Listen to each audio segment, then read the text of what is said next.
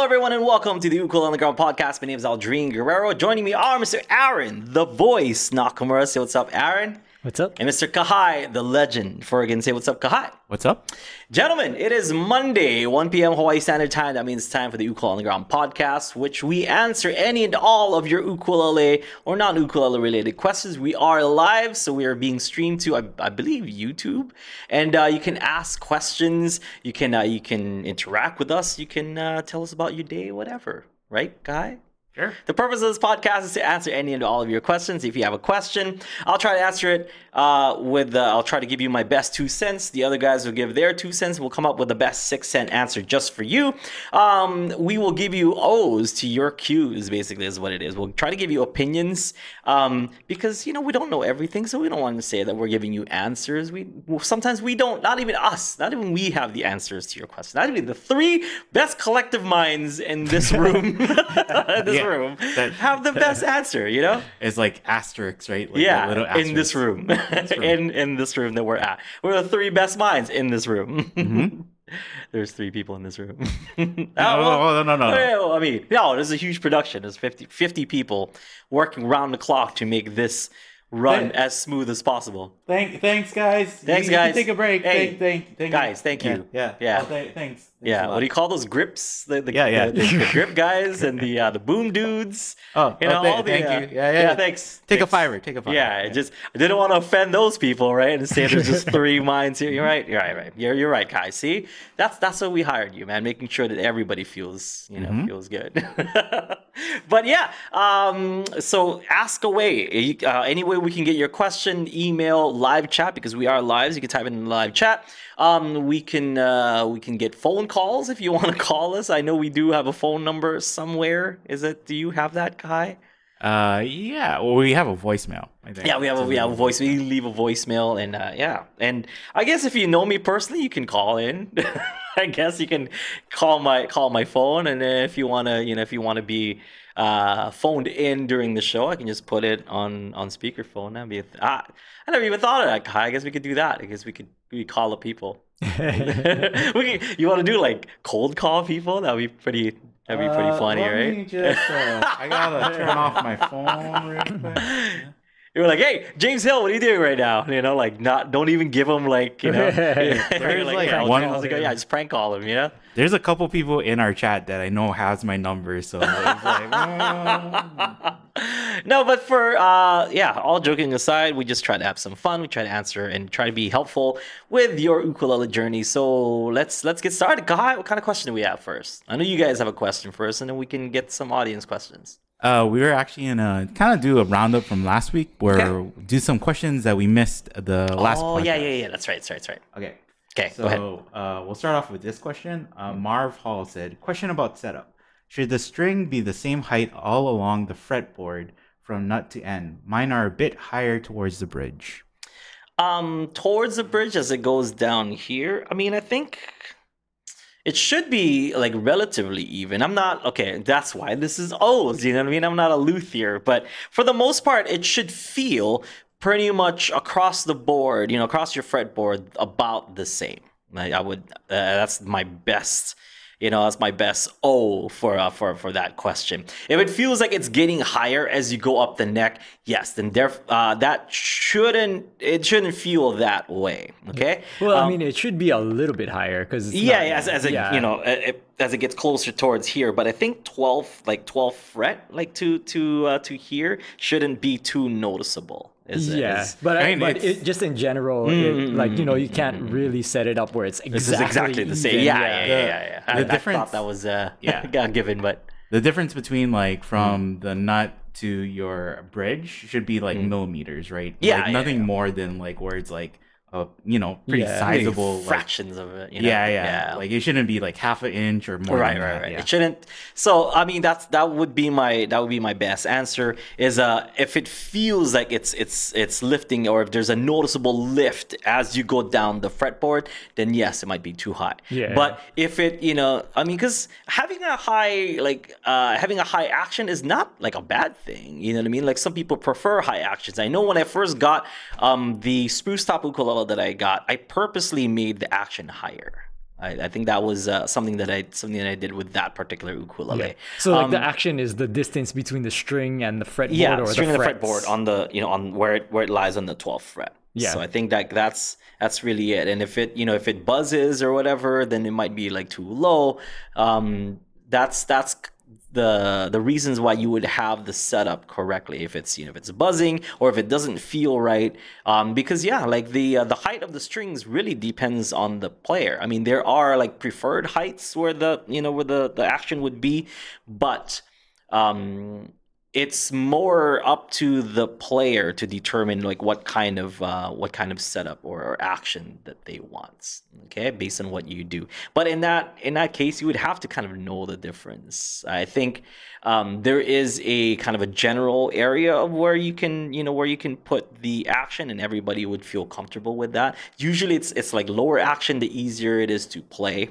The higher the action, the harder it is to play. But what do you mean by easier or harder? So easier means you don't have to press as hard on your on your strings to make contact with the fret wire. Because really, when you're fretting your ukulele, when you're playing chords and stuff, you're helping that string to make contact with the fret wire. So here's the silver fret things; those are fret wires. You're helping the string to make contact with that. So the higher that your action is, the further away from the fret wire, meaning the more effort you have to kind of use to press down on it. Okay, so advantages of a low action would be you don't it's not much effort to kind of flow and move about the strings and stuff, but because the strings are relatively closer to your fret, and and when you strum hard on it, like I strum a little bit harder, so whenever I'm strumming on it, I feel like it's giving off too bright of a sound, and it's giving off too scratchy, too like it's making contact with the with the fretboard. I feel like whenever I strummed it. So instead of like changing up the way that I play, I just took the saddle and I just made the saddle like a fraction of a millimeter higher. So it wasn't even like super duper high like action or anything. I just preferred it to be up a little bit more so that I can hit the strings without it sounding too scratchy. Yeah. And I think one of the common misconceptions is that lower. I mean, generally it is true that a lower action will make it easier for you to play.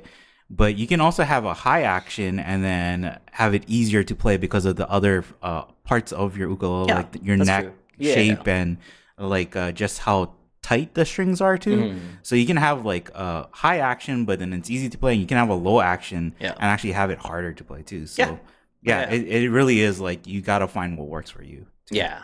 So that's it with action. So just because it's going up doesn't necessarily make it bad. Like check the intonation. Like that's what I would concern with if the because if I had higher action, like I mentioned on that other ukulele, but the intonation was still there. There was no buzzes, nothing like that. So it worked. Like as I kind of went up the frets, it wasn't really affecting, other than the feel, because I felt it a little bit, a little bit higher, even though it's like fractions of a millimeter that you're lifting it up by. It still makes a difference in playing. Although it was harder, I thought the sound made up for how high the action was. So it's just kind of a give and take. But you should check if the intonation is on, if it's buzzing and things like that. Because if you go too low, that you're opening it up to some buzzes. Okay. Yeah.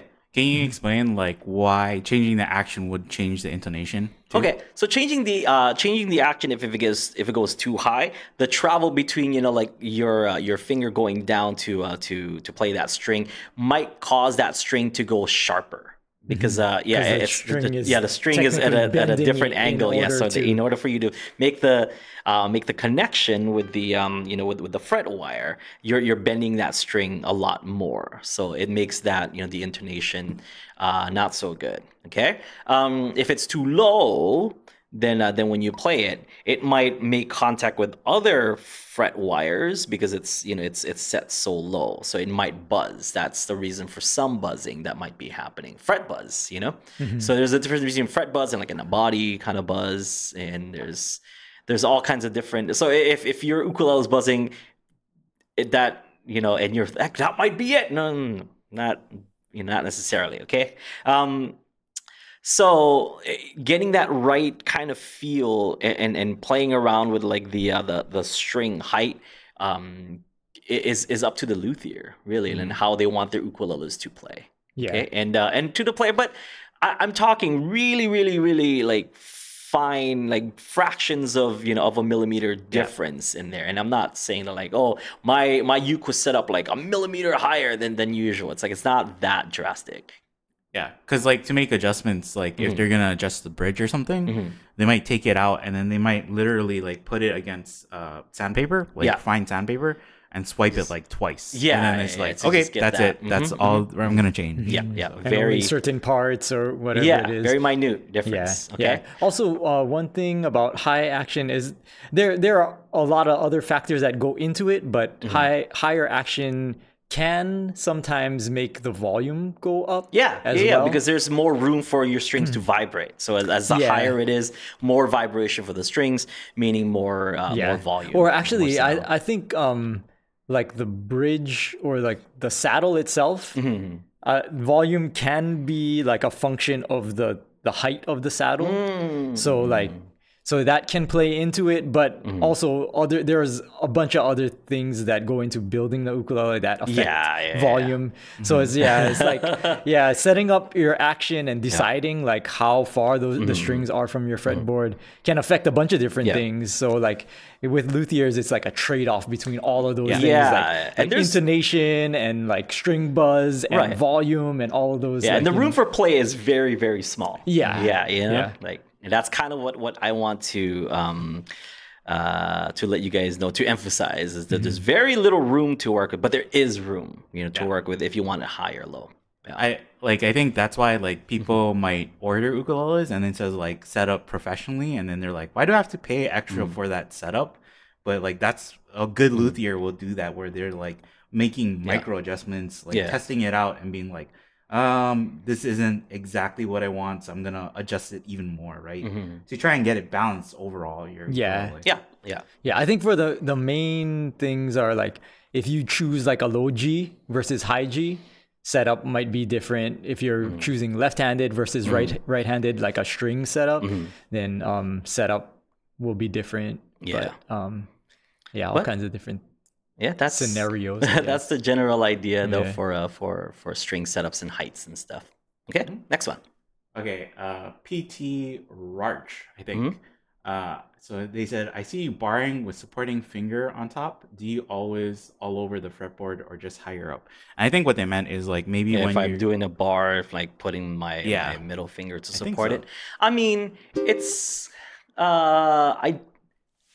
Okay, I'm having a hard time answering this question only because like sometimes it's just out of habit. You know what I mean? Like I don't necessarily need it's situational. I don't need the support from say if I put my pointer finger say like for C minor 7 chord, I don't necessarily need my middle finger there, but just for sake of like comfort, just because like having my fingers out like this is uncomfortable sometimes, so just putting it a little bit closer, because naturally when our fingers when we're not playing ukulele, our fingers are usually together like this, close to each other. Close to each other. So with this, and if I'm playing that chord for like a long time, like it tends to get a little bit uncomfortable, so I just kind of put it on top just for comfort. Also, by putting it on top, keeping it close to the fretboard allows me to add things into that that bar chord that if I kept it away, it would take me like an extra split second to bring that finger down. So I try to, as a rule, keep my fingers as close to the fretboard as I can without them like kind of intruding on whatever chord that I'm playing. All right. So, I mean, I know some people have like kind of watched my videos. My pinky finger is kind of like everywhere, sometimes. But as a player, I try to keep it as close as I can to maximize the mobility of my fingers on my fretboard. Yeah. I think like even if you just try and like play an E chord, like a bar E chord, and then you try and like push your middle finger out away from the fretboard, you can Yeah. feel like finger strain in your Yeah. fingers. Oh yeah, yeah. This So it's if you're like- doing that. So like my ring or my middle finger will sometimes kind of go on my ring finger like this. It doesn't need to be on there. I can play that E chord with or without, but it's just comfort. You know what I mean? Like I just put it in there because it feels comfortable. Like what if like Kai said, it actually takes more effort to not do that Yeah. than putting it on there. So it's not so much as like I need that finger to support that finger, but it's really just for comfort and just ergonomically works better. Mhm. Yeah. Yeah, and I think the more you play, you'll figure it out yourself. Yeah, Like yeah, with holding chords like that. Right. So it's not necessary, but I just do it just because it's Habit. Yeah, it's a habit. Yeah. So that's why I'm like, how do I explain this? Because it's you don't need Yeah. to, but like it's just Yeah. I just like it. Yeah. Yeah. And it's that. sometimes it's Yeah. helpful, like, Yeah. to. Yeah. You don't need to swing your arms when you walk, right? Like, but it just helps with balance, Like you can walk forward without swinging your arms, but you do it just because Yeah.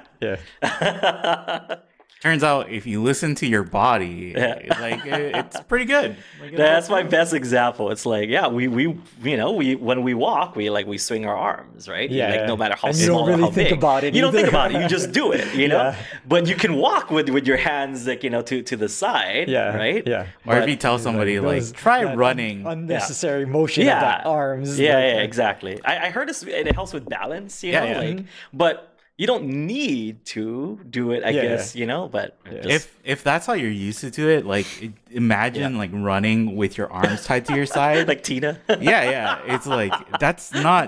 I'm gonna fall flat on my face. Like, Yeah, because and- I don't have balance. Yeah, and you do it and just like with this, like it's just with balance. It's more comfortable. Like I feel like it's like I mentioned earlier, it's more work to not do it. So just for balance sake, it's on there. Yeah, but I do tell beginners like when they're doing bars because sometimes like it helps them with with supporting that finger and it's just good habit like to put it on there, but also good habit to put it on there so that if you do need to like make extensions on that bar, you're able to just go from this to this, like easy instead of doing this and then it has to like make that journey to come all the way down like that. The only downside to it probably is like if you think that it's adding extra force and you're using it to like push your other finger into the fretboard, is like that's not really what you're using it for either, right? So it's like don't strain yourself by trying to like push it in. Yeah. Okay, next up. So you want to go to questions we got today? Yeah. Bring it, buddy. Bring it. Okay. So Okay. Joseph said, I have a tendency to tune out the metronome when playing. Do you have any recommendations for a metronome challenge or maybe songs to practice with a metronome? Ooh, yeah. I mean, metronomes. Okay, just as a just to let you guys know, I'm terrible with with keeping time and working with metronomes. But so with that said, if you're still asking me for my advice and opinions on using metronome and keeping time, there are some stuff that you can do, to practice. I prefer not using like the traditional metronome of tick tick tick tick or whatever. If you can find like a groove online, like to set to whatever, or if you have a DAW, right? Like if you're using any of those like digital workstations, like you can use that to create a beat that is on time for you to jam with or for you to practice with. It's a lot easier for me to play with a drum beat than to play with a tick, tick, tick, tick, tick. It's just annoying, you know what I mean? And it's super hard. Like, I mean, I know people do it, and I know like that is the standard to be playing to a click or to a beat and stuff, or to to a click. But playing to a beat is just a lot easier and feels more natural.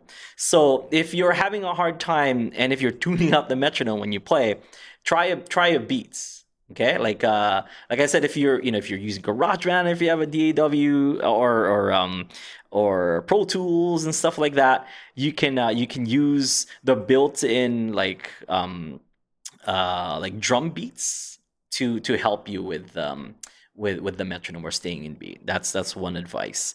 Another advice that I would give is to kind of And I saw this video of like this lady like who played bass for like a lot of like the the swing bands and funk bands and stuff. And she's like she had like the metronome, but when she was playing her bass to it, like it sounded like it was a drum beat, but it was like just the metronome. So she was grooving to the to the metronome beat and making that metronome beat sound like a funk beat, which is really cool, you know.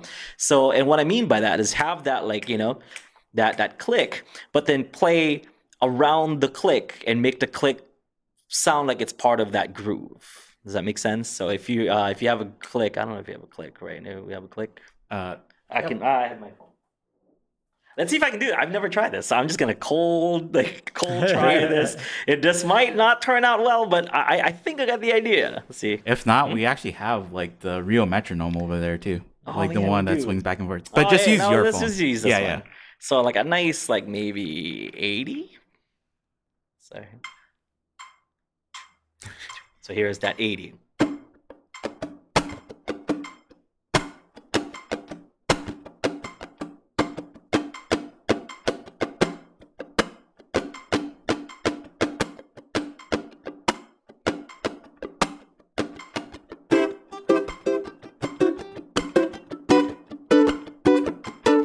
So you don't need these fancy chords that I'm playing. If you just kind of strum to it and like create a.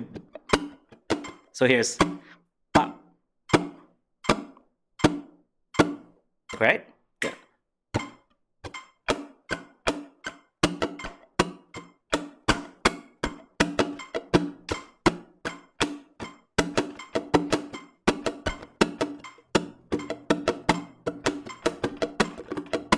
Because really, if you're practicing, groove, you want to groove around the beat. Because if you're constantly just on the beat all the time and there's no swing to it, then it doesn't really feel groovy. So you want to just kind of take that click and just play around with whatever groove that you can create around that click. That's how I would practice with the metronome.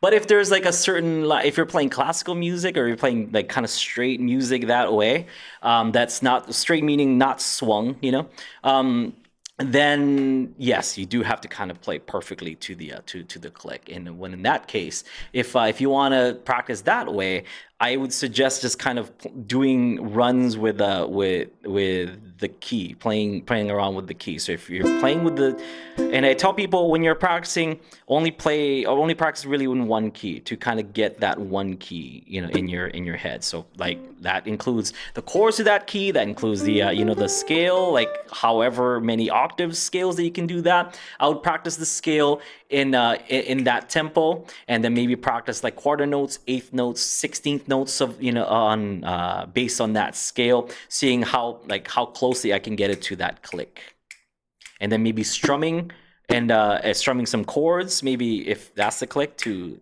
3, maybe just go through. If I'm in the key of C, do like C, D minor, E minor, F, G, then C. So just running those chords. I guess A minor's in there.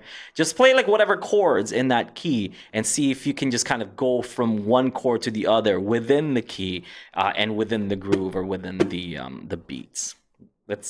Metronome practice is not my forte, but that's how I would do it if I was a good boy and did it with the metronome, Kahai. Yeah. There's so much like backing tracks now too, and grooves. Like you should be able to. Yeah. And if you're looking for a specific song, or like I know if you're into like blues and stuff, like just look for blues, a riff in whatever key you want to practice, or backing track blues. For a specific song too. I would just look for backing track in whatever beats per minute. You can put in like backing track 100 BPM. I guarantee you there's a track out there in 100 beats per minute. BPM means beats per minute. So put 100 BPM backing track. Just look for that. And then you get all rock of these beats or whatever. Yes, whatever, like reggae beat and 100 BPM. Yeah. Or you could just play along with the song, like the recorded version of the song. That's true. Like that's sort of what I think all of us have done in the past, right? To really capture that groove. Yeah, like you listen to the song enough where you can play it in your head almost, and then when you're performing, you're just playing along with the song in your head. Right? That's basically what you're doing. instead of like Yeah, like you've listened to it enough and you played along with the original recording enough where like you have a version in your head and you're just playing along to that. yeah.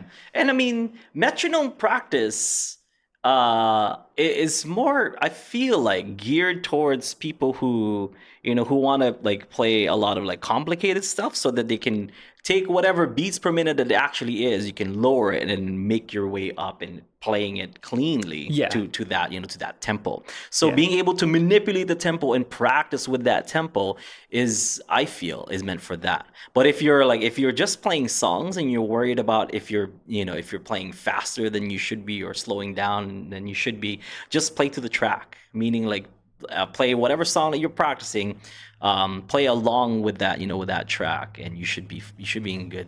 Yeah, you can get good hands. I think Mike mentioned it before that like most musicians don't really have great perfect tempo. Yeah. Like that's where they can like say I want to play at 120 and like when they play they're on 120. Yeah, no one in BPM. this chair can do that. Nope. And I think he said like most musicians are like 5 or 10 like BPM ahead or behind, when they perform live. 20 here. Compared to their Oh, live? Yeah. At least 20. Yeah. But then Faster than normal. Mike also said like the important thing is that you're consistent though. Like because if you're consistently like I think it's better to recognize that I'm like speeding up when I'm playing live.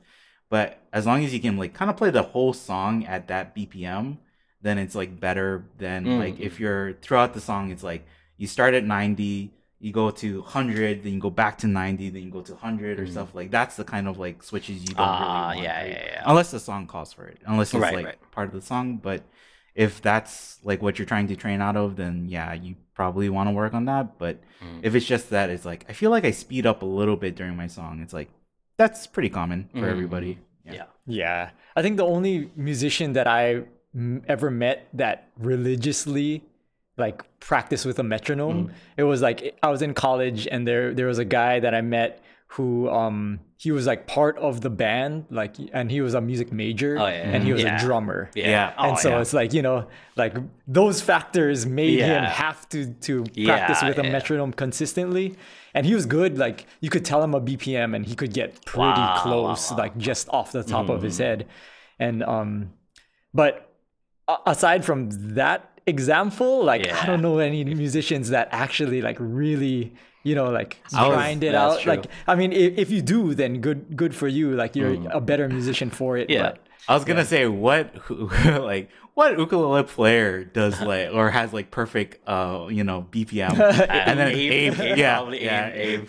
it's because he's he's a drummer. He's like a drummer first, actually. Yeah, and he's a music major. Yeah. And I think I've used metronomes. Not like I've never used metronomes before, but I have used metronomes. Like if I'm trying to record something or if I'm trying to clean something up. If there's like a something that I'm working on, like I mentioned, you can take that song and figure out what BPM it is, and then slow it down, and then play it with that, and then kind of speed it up. Yeah. See if you can be consistent. Because like what Kahai was saying with Mike, consistency is more important. So as long as I can kind of keep consistent as we raise the BPM, that's my goal. Not to be perfect in there. Yeah, that's a good use for it. Yeah, and I feel like even with YouTube, like if you're playing with the song too and you're not getting certain parts, YouTube has that function where you can slow it down by 75 and 50. And when I'm like messing up parts, I slow it down by 75, then slow it down by 50, then go back to 75 and go back to 100 to get it up. So it's like it kind of takes that step away from like, what is the BPM of this song? Now I gotta lower it by 10 or do all this stuff. You can just like actually do it in YouTube now too. That's a good reminder for me because I'm trying to learn like this bass line. What's that? No, it's like a Japanese song that like I've been trying to learn how to do, and like I don't know anything about bass, but I just want to jump in. Like, it's sort of like the equivalent of somebody like I just picked up the ukulele, but I want guitar gently weeps now. It's like the same thing. It's like I should probably slow that down. Okay, next. Well, Chris mentioned that you can split the BPM in half and play it on the 2 and 4. Yeah, you can. As Just kind of like double time it or like half time it. Yeah. I That's feel what I do actually. Like when I record stuff, it's a lot easier for me to double time it, to play in double time. So Yeah, like, because you hear like yeah, the yeah, increments yes, better. yes. It's because I'm like a dynamic player and I like to like segment the rhythms anyway. So as small as I can get the segments to or hear the segments, then the better that I can follow along. It's kind of like for those people who don't know what I'm talking about, it's a lot easier to follow 100 beats per minute than 50 beats per minute. For 50 beats per minute is like I'll show you. So here's 50 beats per minute. So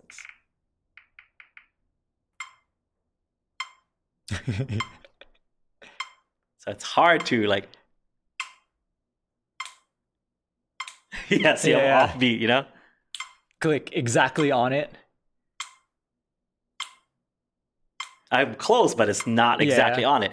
Because But you're guessing yeah, when it's gonna yes, come but if we do next. it at 100, which is just double that, so I would be hitting it on 2 and 4. Yeah. Yeah. And notice that your hand is moving on Yeah. all Like the that's beats. me like segmenting it like Yeah. smaller. And so the same thing applies to your strumming too. Yeah. Like your hand will be moving, but Yeah. it won't be hitting the strings every time. Yeah.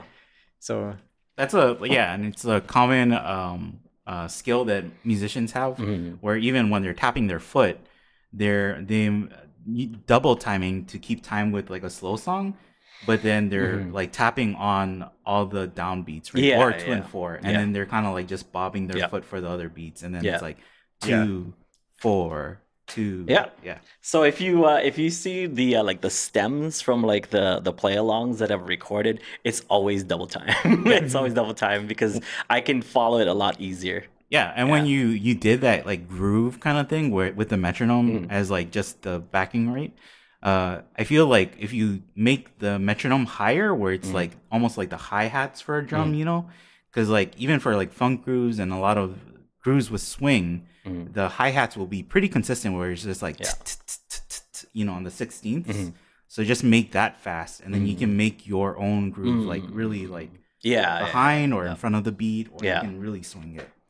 That's like a cool challenge to like play and say like say you have a song in like 100 beats per minute, like playing it at like 50 or 25 even, you know what I mean? Like, that'd be amazing. Yeah, Victor Wooten has like a exercise where he lowers the BPM until it's like That's insane. it's like 25, and so it's like, you know, it's like dot, and you're just like waiting, and you're supposed to come back in on you're the, like segmenting by like 32 basically. Yeah. So you just have to like, you know, you dot, and you in your own head you have to keep time until it's like now, and then try to hit it. Yeah, that's I difficult. mean, that's really the only way that I can play along with you like live. Is like in my head I'm segmenting either like 4 or 16, like, you know, and then that way like I can kind of guess when the next beat comes in. Yeah. And then I can sort of by doing that in my head, then I'll feed you some cues. That's true. Yeah. And then you'll know I'll where know we when. are. Yeah, there's a video that I always like to like reference where they took musicians and then they tested them, and they did a test where it's like, here's the BPM, you know, so it's like dot dot dot dot, and here's the second BPM, dot dot dot dot. And you have to say whether the first or the second was faster. Yeah, that's like, crazy. or whatever. Yeah. And, you know, at first, like, they make it where it's, like, obvious. Like, okay, second. Okay, second. But then by the end, it's like, this is, you know, 120, and then this is 121 or something. Which one is faster? Yeah. And the guy who could do it, how he was doing it, was he was, like, pretending to strum on his electric guitar. And by doing that, and, like, by doing 16th notes, you could feel like, oh, am I, like, strumming a little bit harder on the second beat? And if I am, that means that I'm like struggling to like catch up. Struggling to I strum see. along with it. But yeah, those keep those in mind. Everyone who wants to use a metronome, those are like metronomes are great. They serve an awesome purpose, but at the same time, like I just want to throw them against the wall. Like I hate them. Most people. I hate them. Most musicians. I'd rather practice with a groove. So, Yeah. Go I ahead. think most people would, right? So Next question. okay. John said, Low G or high G? What are the major pros for each? I'm a high G guy. I love low G though. Like I'm not saying like I hate it. Never, not for me. Like it's like I use it for some stuff, but I grew up playing high G. I learned how to play ukulele. I learned how to play professionally. I've performed professionally with a high G. It's just it for me. I see both, and I know like they both have their strengths and weaknesses. For me, the major pro for a high G ukulele, since I'm very familiar with it, is the fact that you can play open throughout the entire fretboard. For me is really good, and not having to worry about two different basses. What I mean by that is if you have a low G, then you have a low G bass and also a C bass. In this case, because the G is high, I really only have to worry about a low C, or the C as my lowest string on the ukulele. Okay, so when I play lines that are double stops, for those people who like terms and stuff, I can do double stops in the key of C. Say we're in the key of C, right?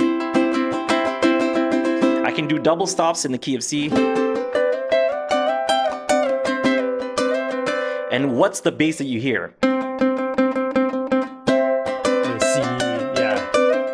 I have the low G. Yeah.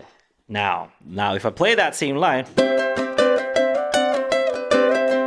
with the low G ukulele, it sounds like there's two different. This is definitely like sticking out, right? But there's also this that's there.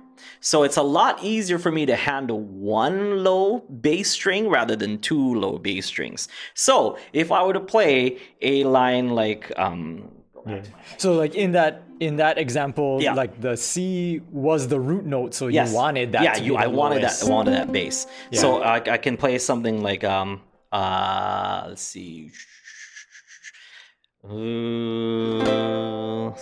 What's weird? I'm trying to think of a good example.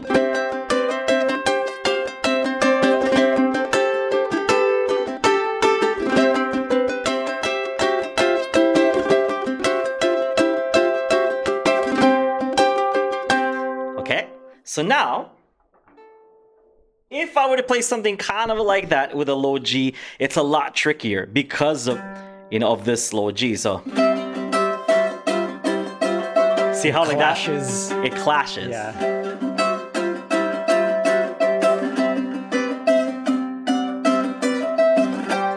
Even when I play this is just drowning out everything. Yeah. So with the high G, it's less noticeable, so you can get away with it. You can get away with it. So what you would do, I mean, like a good player would be like so that you can have that, Can we unplug that one and then plug it into there? Yeah. It might be like a little bit harder for them to hear. Let me just. Okay, go ahead. Yeah. And it's on. Yep. Okay, so here it is again as an example. You're definitely hearing that, but you're also hearing this and those two. Oh, that would be in the key of C.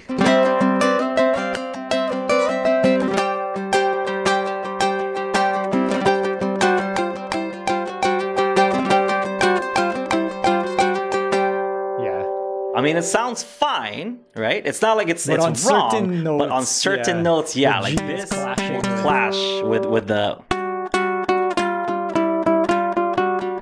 Whereas, let me switch back here.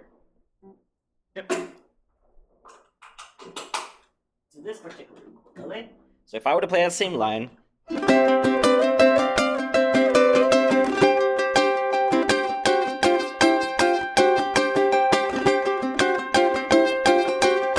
Because you're doing this line,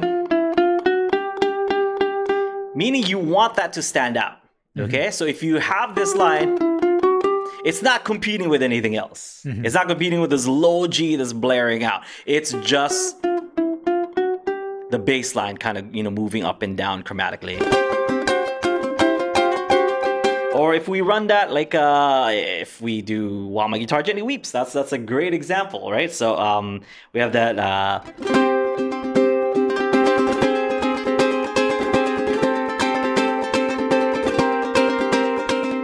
Even just that, you have to hear this.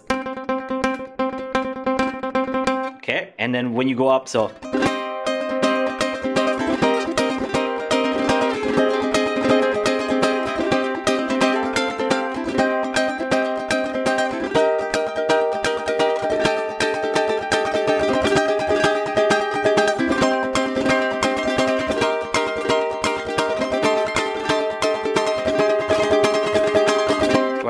Okay, now let's go to the low G and hear what it sounds like in the low G.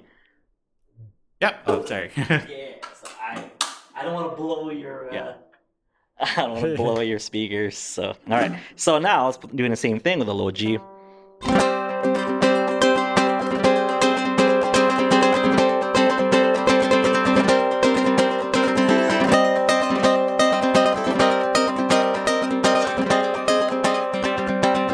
is kind of like, you know, it's two different basses. You can hear the two basses.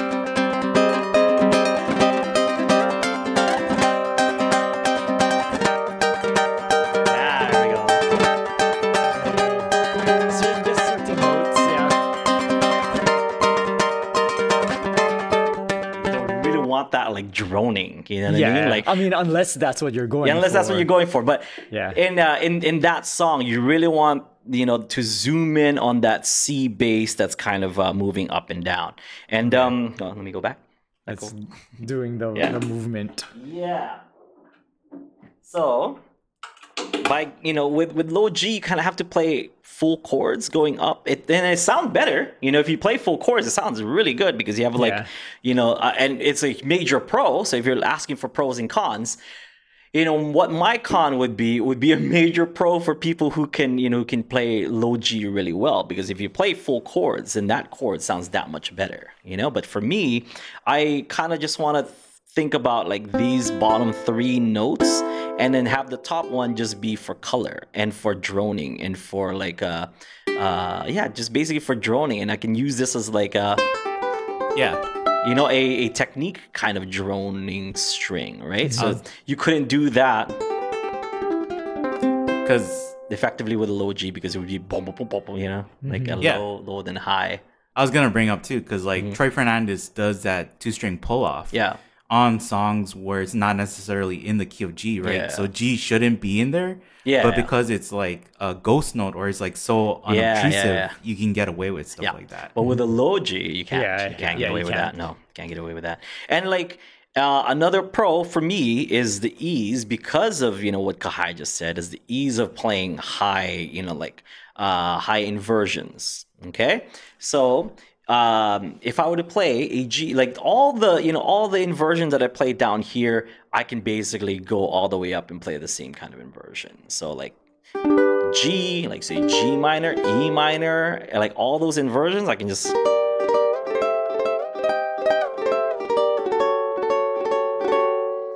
And as that G should clash, right? With an F sharp minor. That's like the ukulele player's lick, right? Or you can just kind of take the top. I guess you could do that with low G too, but it just be a lot more noticeable. So now, you know, with this G, if I were to play that, you know, like a B flat, I could keep that G in there, all good. But if that G was a low G, it would just stand out. Yeah. And almost like change the chord because then you have like it would be like a B flat over a G. Right. So what I mean by playing the full chord was instead of playing the B, I could play as a high G player this, and it could pass as a B flat. But a low G player would have to play it like this. So for high G like me, it doesn't make a difference. But for low G, once again, sorry, Kahai. Got it. Low G. It then becomes, so here's the B flat, or here's a G, I should say. All good down here, but when you play that, but if you play the full chord, see how beautiful that sounds. So it has more color because it has more range, you know, it has a lower register in there.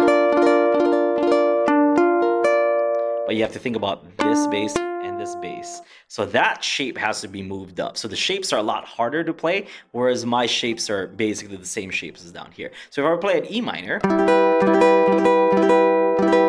sounds good down there. If I play a G minor, might sound fine because this is a low G. I mean, if but that's the voicing that you're looking for. then A minor sounds a little bit weird.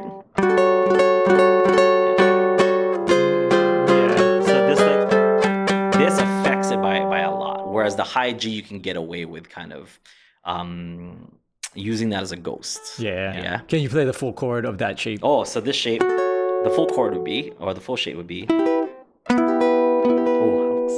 how good that sounds. Yeah. I'll do like that. Oh yeah, that's good too. Yeah. But that takes that extra effort. Yeah, it's like one more finger that you have to throw you gotta in there. do. Yeah, or barring it and stuff. Like it's more of a hassle. So I feel like that for me are the biggest pros and cons for playing high G versus a low G. But everything else, it's really just preference up to the player, like what kind of songs you're playing. I think if you're more of a strum heavy kind of player, high G fits right there. But if you're more like, like melody and playing kind of like slower, like kind of, melody, finger style, is that what is that what kids are calling it nowadays, Kahai? I don't know. Whatever. That kind of arrangement, or solo ukulele as we call it. Low G brings some beautiful colors into the solo. Not saying that the high G can't do solo ukulele or fingerstyle, but low G just adds that extra dimension of flavor, of color to the chord. They think about players like Brittany Paiva, who play low G, and what you call like Herb Walter Jr. or Abe Legree. No, I think Abe plays at the high G. I think, yeah. Guys and girls, ladies like that. That kind of utilize the low G to add that much more color and that much more sound to each chord, and makes that quality of that chord that much better. Okay, but it's just. It's harder, and I just don't got time for that. If I'm gonna be honest, I just don't got time for two basses. Yeah. Andre said when Aldrin plays, it doesn't matter whether low or high. Both just sound perfect. Ole. Yeah. Ole. But it's like a preference thing. Yeah, right? it is. I think also like if you're playing a low G Yeah. and Aaron was playing along with you and you're playing those open chords. Yeah. Like you would be able to hear it a lot more, Yeah. how it's like clashing with somebody else too. That's true. So that's where you Yeah. gotta be careful. The bass. But there's some stuff that I can play in low G that I can't play in high G. There's some stuff that I play in Certain high G. arrangements. Yeah, certain arrangements. Like Yeah. if I were to play Sir Duke by Stevie Wonder, like I couldn't play that on a high G. I mean, I could, but it just doesn't sound right, Oh, plug in. Oh.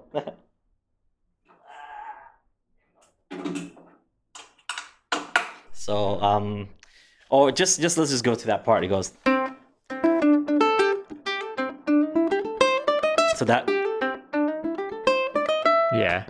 Doesn't have the lower end. So I would have to go down here. Whereas I can just go. Whatever that note is at the top, which then leads me to this next part down here, but if I were to play that with the low G,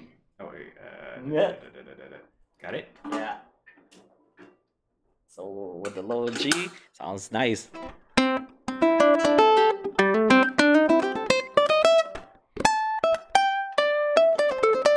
Now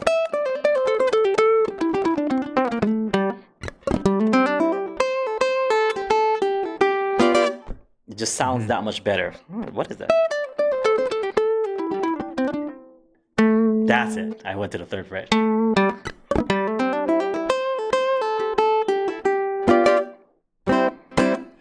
Got Stevie Wonder in the mind. Ukulele's coming in a couple days. You know what I mean? I gotta brush up on my Stevie Wonder. Okay, I'll just hold on to this one. Next question. Yeah. Well, relating to that, and Yeah. then also, so Mary said I was learning more fingerstyle over the last few years. I came to a low G on my KOPO concert. The low G was very floppy and didn't sound good. Any advice? And then earlier, Jim was saying adding to low G versus high G wound versus unwound too.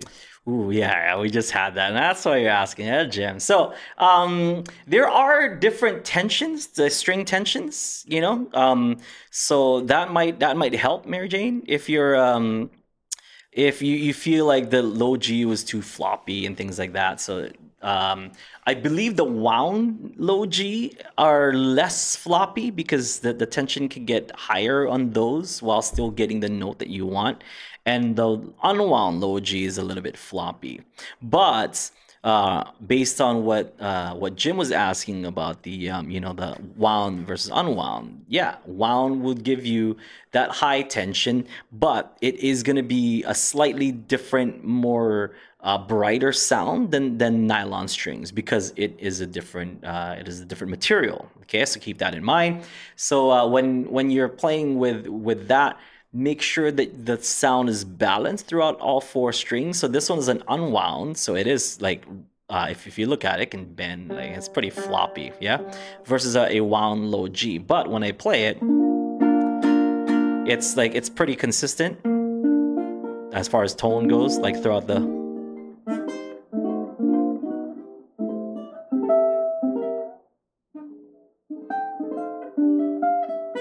But just going hitting it a little too hard will create that sound. You know what I mean? That's kind of undesirable.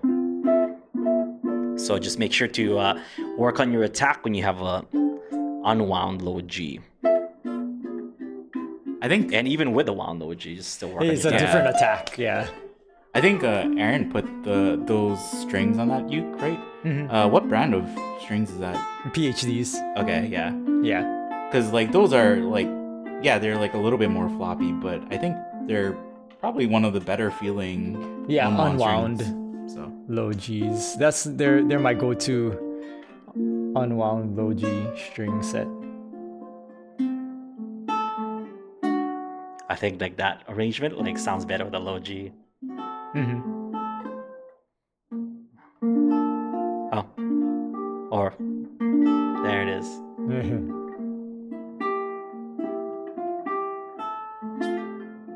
Because you can get that. So nice, Yeah. like really. See, you can Yeah. have so much more color with the low G. So it's not really like which one is better. Yeah, depends on like what style you play or what types of songs you play. yeah, that's kind of like typically that's like one of the first things that when people get multiple ukes, they will have one that's low G and one that's high G, just Yeah. so they can switch Yeah. between the two.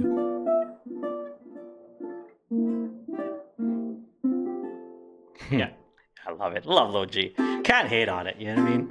Yeah, Even though it has its purpose. Yeah, I'm traditionally and professionally a high G player, but whenever I pick up a low G, it's like that's right. All the things that I can't do on my low G. And it really only adds like a few notes, right?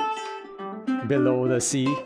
Like what is that? Like four Like, notes? From C, 1, 2, 3, 4, 5. Five. Yeah, Five from five there. notes. But and- then having that available so that when you're up here and you're adding chords, Yeah. so that C becomes that. Having that note as your makes bass that much more now, of a yeah. difference, yeah.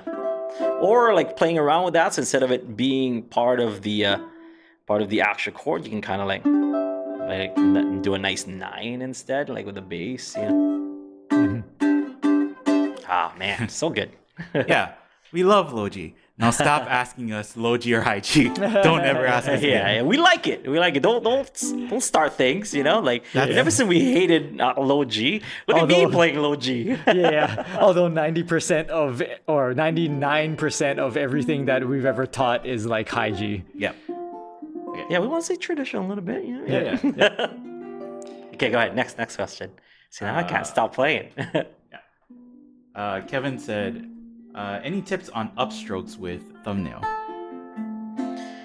Upstroke with the thumbnail should only be done if you're adding an accent to that upbeat. The other times, I would highly suggest it be an upstroke with your flesh. Okay, so usually I strum like this with my pointer finger down using the nail and flesh using the upbeat. If I'm closing my my thumb and pointer fingers together, that whole like handing somebody a business card kind of like kind of grip. Okay, that means nail on the downstroke and nail on the upstroke. But because the upstroke is now getting nail on the upbeat, that makes that and for me, I don't necessarily have a nail on my pointer finger. So if I'm adding my thumb in there, it's gonna like be brighter than the downstroke. So I only add the up with the nail if I need it to accent. So for example, if I'm playing like Faith, so oh, well, I think it would be nice. Yeah. So that Where that the up is accented. So that up. So down, up, down, up, down, down, up. That's when I would add that thumb on the going up. Or if I'm doing like while my guitar gently weeps, that's like when it kind of closes and adds that that thumbnail upbeat like that. So any advice would be to your grip should be like if you were to hand out a business card to somebody, so this kind of like cross grip where the pointer finger is pointing that way and the thumb is pointing up. Like if you were into like K-pop and whatever, that's like the heart that everybody does, right? Yep. All you K-pop fans out there. So that's the grip. So when you strum down, here. So the nail on the pointer finger is hitting it on the on the way down, and as you strum up, it's the nail on the thumb going up because of that angle. So here it is. So I'm not hitting it with my nail. So just in case people see, it's missing the nail on the thumb. So here's my thumb moving freely. It's my pointer finger nail that goes down like that, and then my thumb hits it on the up. So it goes like this.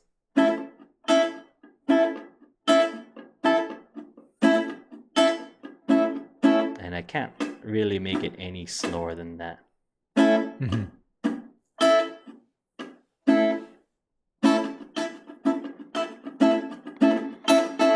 Well, I think it would be nice if I could touch your body. What about Play that at church today. Yeah. Hallelujah. It's about faith. what about picking upstrokes? Like if you're picking and you're using your thumb to do Yeah, an I mean upstroke. same thing. Like there's like kind of just a flick. You can use flick and stuff. So if you don't want to do like a closed kind of thumb and pointer finger, so you can kind of just use flick, just going up and just Picking. For picking. Yeah, for picking. Like, For picking. individual. For picking, if I'm doing finger picking, I never really like pick up like this finger picking. If I'm that's that technique of like if I'm anchoring my finger down and I'm doing this kind of like arpeggio like kind of finger picking. But if I'm playing like a single line, like taking my four fingers and anchoring down on the bottom like this, down up, is all about the angles and getting this 45-degree angle to 90-degree, depends on how extreme you want to do it. For me, it's about 45-degree. So how do I show that? About like this. So my fingers are down here. I'm getting that 45-degree like this. So that 45-degree, and you want to play it over the sound hole. Okay, you hit going down, and then you hit going up. It's like that. It looks like 90 degrees, but it's actually 45.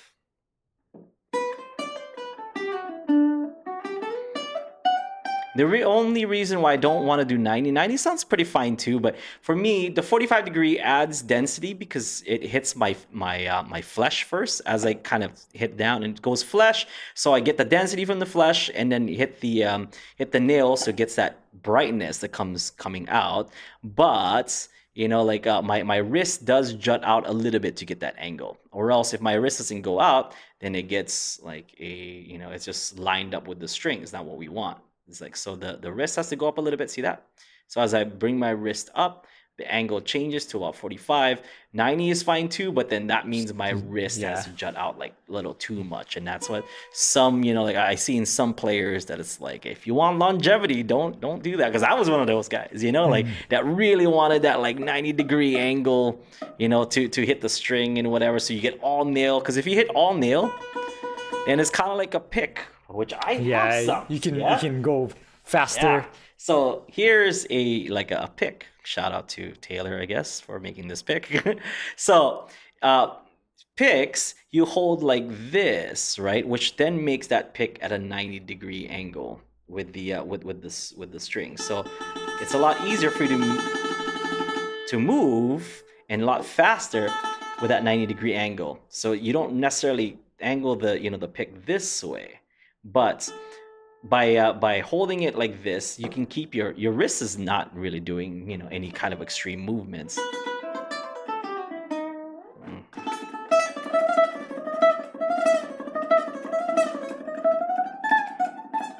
So you can get really clean tones by getting that 90-degree angle. But if you're doing it with your thumb, that forces you to kind of bring your wrist out some more, and that's gonna hurt. Yeah, in the long run, and you don't get the density. Yeah. So. I think another thing too, it's good to have that upstroke with your like picking, right? And to do alternating picking, like going down up, down up, down up, to have that in your pocket.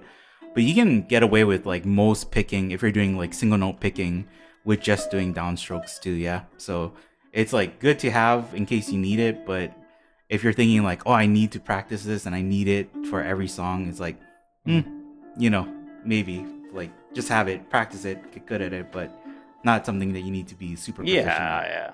So that's how you would kind of keep that in mind if you're looking for that up kind of hit, up strum with with the nail, holding it like this, or just kind of like flicking up with your thumb. So if you want more of an open stance with your fingers, so when we're doing like while my guitar gently weaves, you're gonna get that accent on the treble strings. Yeah, by flicking especially up. that A string. Yep. Yeah. Only use it if that's what you want to do. Yeah. Because even like with faith and that kind of stuff, you can actually get away with doing just like a pointer finger strum with that, and then kind of like doing it with a little bit. Yeah, it's fine. Sounds okay. Yep. Yeah. Okay. One more. Yeah, we actually got this question last week, but I wasn't sure if we could help them. But David said, I have a Komoa M5 tenor with the unwound low G word strings. Do you have any recommendations on mellowing out the sound? It has a lot of boom. I believe Aaron can help you out with that. Aaron, don't you have an M5? No, but you don't have one of those? No. The M5 I think is the newer solid tops. Yeah, I don't know.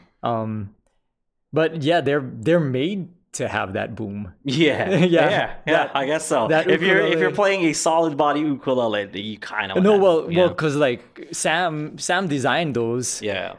Sam from Komoa Ukuleles, he designed them, and he plays low G. He plays with like a wound string too. Yeah. Like he prefers wound strings because he likes the boom. Yeah. And so he designed those ukuleles to have that boom. So and if you have low G like unwound worth strings on there, that's about as like subdued as you're gonna be able to get. So basically, I think the only thing that you can do is just like change your playing style in order to accommodate for that. Like be more gentle on your low G. Don't hit it so hard. Yeah. So even when you're strumming, you can almost like try to miss that low G, and then just be aware of that. Change your strumming style in order to keep that in mind. Other than that, I mean, that's what that ukulele is made to do. Yeah. I mean, unless you're trying to play jazz on it, and you're trying to play like jazz ukulele on. Yeah, but even with jazz, you would use like that 4-finger method. One finger per string with your thumb on the low G. And so with that, like when you're plucking, you're gonna pluck less hard with your thumb than the rest of your strings. Is it like, I've never seen it, so is it like multiple pickups, like a 3 pickup like a Strat, or just a 1 pickup? No, it's not. It's a regular acoustic Oh, and it's just solid ukulele. body. No, it's just like a solid top, not a laminate top. Okay. I see. Yeah. See. Yeah, it's not an electric. Yeah, because I was like thinking if it was an electric, you kind of want No, that. I think in, you're like, thinking about the Evolve Oh series. yeah. Okay. Yeah, I'm mixing it No, up. he doesn't even make that anymore. But This yeah, is just a regular like solid body or solid top ukulele. Yeah. So yeah, Yeah. It's just an acoustic. what you like a, I think is it amplified as well? I guess it Yeah. depends on what model you buy, right? Okay. Yeah. But if what you can do is you loosen the strings and then you wad up your shirt and then you shove your shirt into the sound hole, and that should make it less boomy, right? Well, like there are strings that you can change to. Like so, if you're using worths or wait, clears or browns. I feel like clears are on the brighter side. Little bit Browns brighter. can be a little bit more subdued. Yeah. If if it's you're not really, it's not the Worth Browns, then maybe try the Worth Browns low G unwound. there's like GHS strings, like the black ones sound really nice and mellow. It's not too bright. That I don't know might if they be... do an unwound low G though. Oh, I see. Yeah. Unless you do like CEA for Yeah, that's gonna be boomy. and then Yeah. just try and So like a wound string on like an electric, or no, like you do CEA from GHS and you just try and find like the most mellow. Yeah. I mean, like Living Water, I know like Ken makes those strings, and I think don't they have like... I'm not sure. Living Water. But do they those are have fluorocarbon, so they'll be Oh brighter. yeah, they'll be bright. Anyway. Yeah, they'll be bright. I know PhD has like unwound low Gs. Yeah, it looks like David said it's the Worth Brown, so that's about as that's as mellow as you can you're gonna get. I think. Yeah. I would yeah. I think I mean, if the ukulele was meant to be boomy and that's how it was built, there's just no way going around it. You've already tried the most mellow strings. So other than like maybe GHS, those black strings, that low G is still going to be boomy because their low G is... And then we mentioned aluminum wound. Earlier, we mentioned PhD strings. Maybe give that a try. But I don't know. You're not really gonna get too much more out of out of a string change. You're not gonna get too much of a difference. Yeah. It's more gonna be your playing. You gotta change. Have up you reached your out to Sam? Like, has style. maybe like see like, hey, like this low G's kind of boomy. Like, what would you suggest? Because he did build them, and I'm sure like it's just a response. It's not like you're sending stuff back or whatever. Email Email him. Sam. Yeah, Bonanno, which is the guy who makes Kamoa. He's pretty good at at getting back to people or giving people advice. He's a super nice guy, so he'll be more than happy to help you out. It's his instrument, so he should know like what to... Yeah, and I'm sure that's not the first time that he's heard that. That response. I joked about loosening the strings and shoving a shirt inside your ukulele, but I know that there are people who like to alter the sounds of their instruments. They do try to like kind of block the sound. I have done that. Or adjust it and do put like contraption their own homemade contraptions into it to try and tunnel the sound a little bit differently. Don't do that though. Like I did that for our smooth video because the smooth video was distorted and I didn't like the undertones that was coming out. I shoved a bunch of towels in there and it actually messed up my the bracing. On the inside. Yeah. So I did. Be very careful. Yeah, be very careful because if you're shoving it in there, you can't see where it's kind of snagging and stuff. Yeah. It's snagged. Yeah, I don't want to be responsible. I think of course, like if you don't do it because like or like if you do anything like be careful. We can't advise it. Yeah.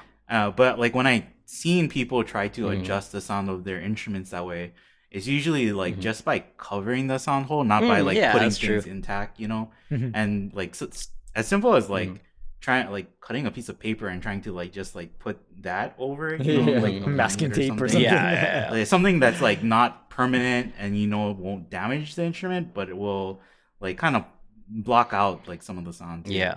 And then also guitarists will use hair bands and put that on the strings itself. And it's not exactly what you want, but I mean, it'll just like cut the sound, like kind of mute the sound anyways too. Hey, maybe like the guitar band's right here, like right over the right over the bridge. Maybe. I don't Yeah, know, but yeah. yeah, ask Sam. Like Sam would have the perfect answer for you, since I've never worked with that instrument before, so I'm not too sure what would be causing those booms and stuff. Yeah. Yeah. But you've already tried the most mellow strings that we've tried, at least, so you're in the right direction. Yeah, it's a little bit hard because Yeah. it is like the instrument is made to try and sound a certain Yeah, way. yeah. So it's kind of like, it's like, how do I take my electric guitar and make it sound like an acoustic?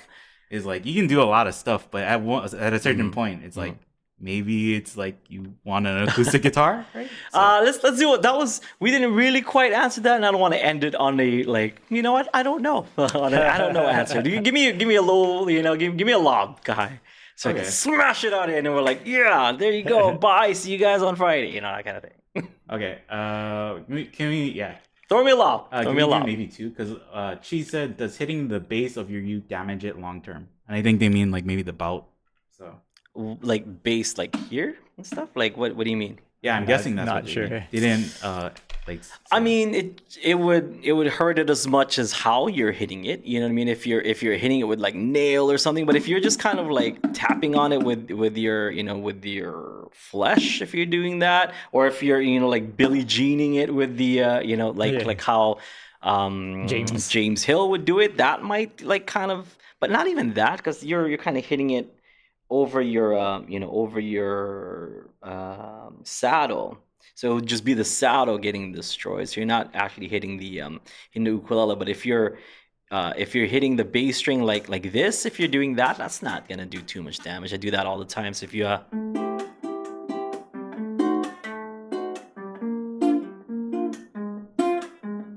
like that kind, that's not too bad. But if you're talking about like percussive ukulele, where you're like whacking your ukulele and stuff, I mean, that's definitely gonna do some damage. So it should be obvious what kind of damage you're doing to your ukulele, and if it's something that you shouldn't be doing, I think you can make your own call from there. Yeah. Yeah, if you're hitting your uke, and you're worried about it, get a pick guard or get a guard for it. Yeah. That will Yeah. protect it. Okay, and then can we do one more question? Yes. Because Jaden said, can I use baby oil instead of fretboard oil? I'm asking because I don't have access to lemon oil or No, any other type of fretboard oil. Don't, because not any.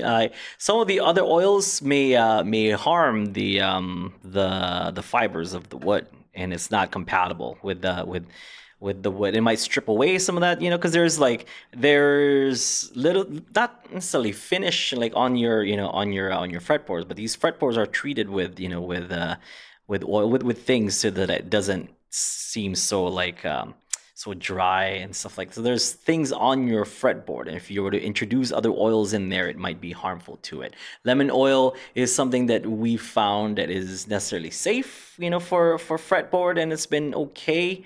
So I would just kind of stick to that. Baby oil, I think might leave residue. No. You know what I mean? Like, because there's like little bits of pores in the in the wood and in the fret wires and stuff like that.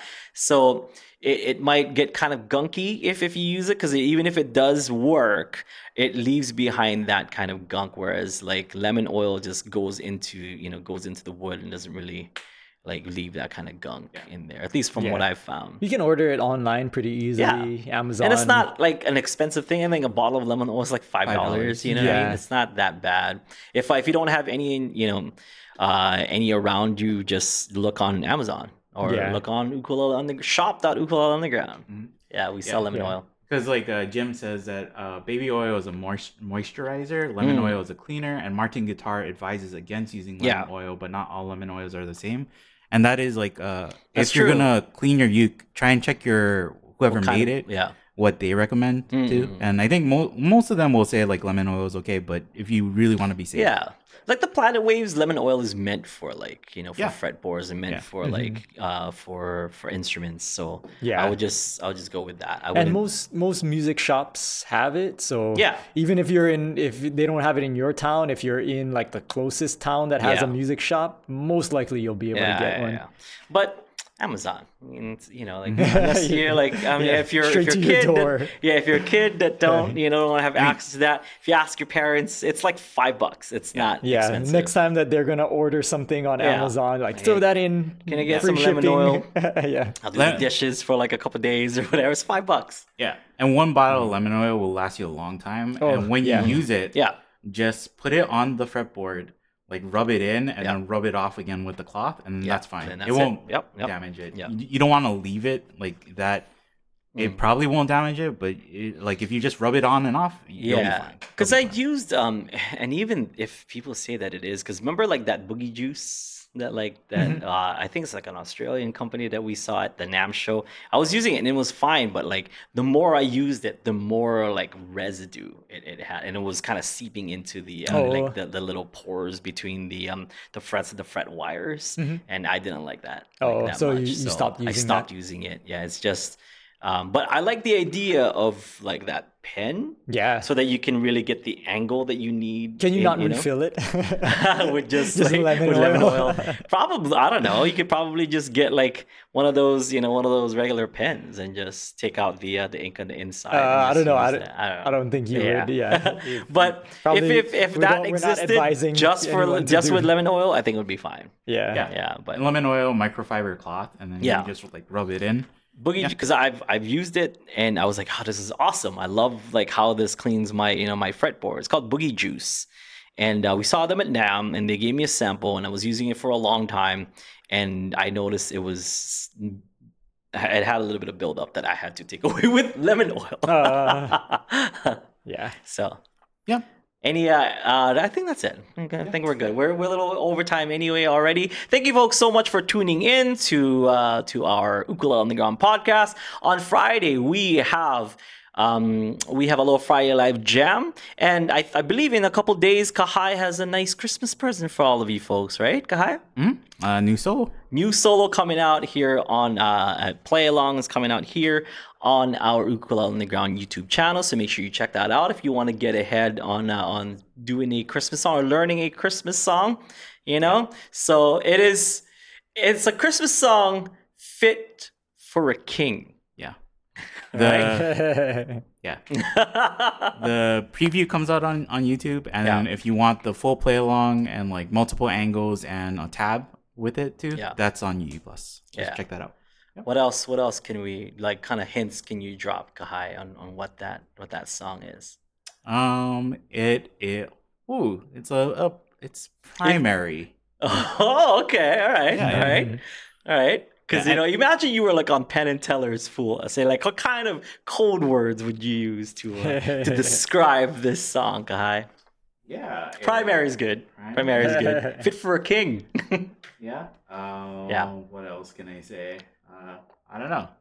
Yeah, that's it. Check Check it out on Wednesday. Yeah, I guess if you can't figure it out by using those two keywords, you should just wait the 2 days. Don't stress out over it. It'll come out soon, okay? All right, we'll see you folks next time. Have a great one. Check out ukuleleunderground.com. There it is on your screens, ukuleleunderground.com for songs and lessons. If you want to learn how to play this humble instrument called the ukulele, please check out ukuleleunderground.com. We have tons of content, hundreds, thousands even of content over at ukuleleunderground.com. UU Plus to take your ukulele playing to the next level and have access to our premium exclusive contents. Okay, sink your teeth into some premium content. You want to learn note for note a lot of the UU Plus solos that we put in the past. That's how you do it, baby. Instead of just like watching the play along and like, okay, what did Aldrine do there? What kind of techniques do I need in order to play that song? Because you can just watch it, you can do the play along, learn it that way. But if you want me to hold your hand, tell you every single technique that I do, tell you every single note, and have printable tabs, right, Kahai? Yeah. UU Plus, baby. That's where you gotta go. We'll see you next time. Have a great one. Aloha.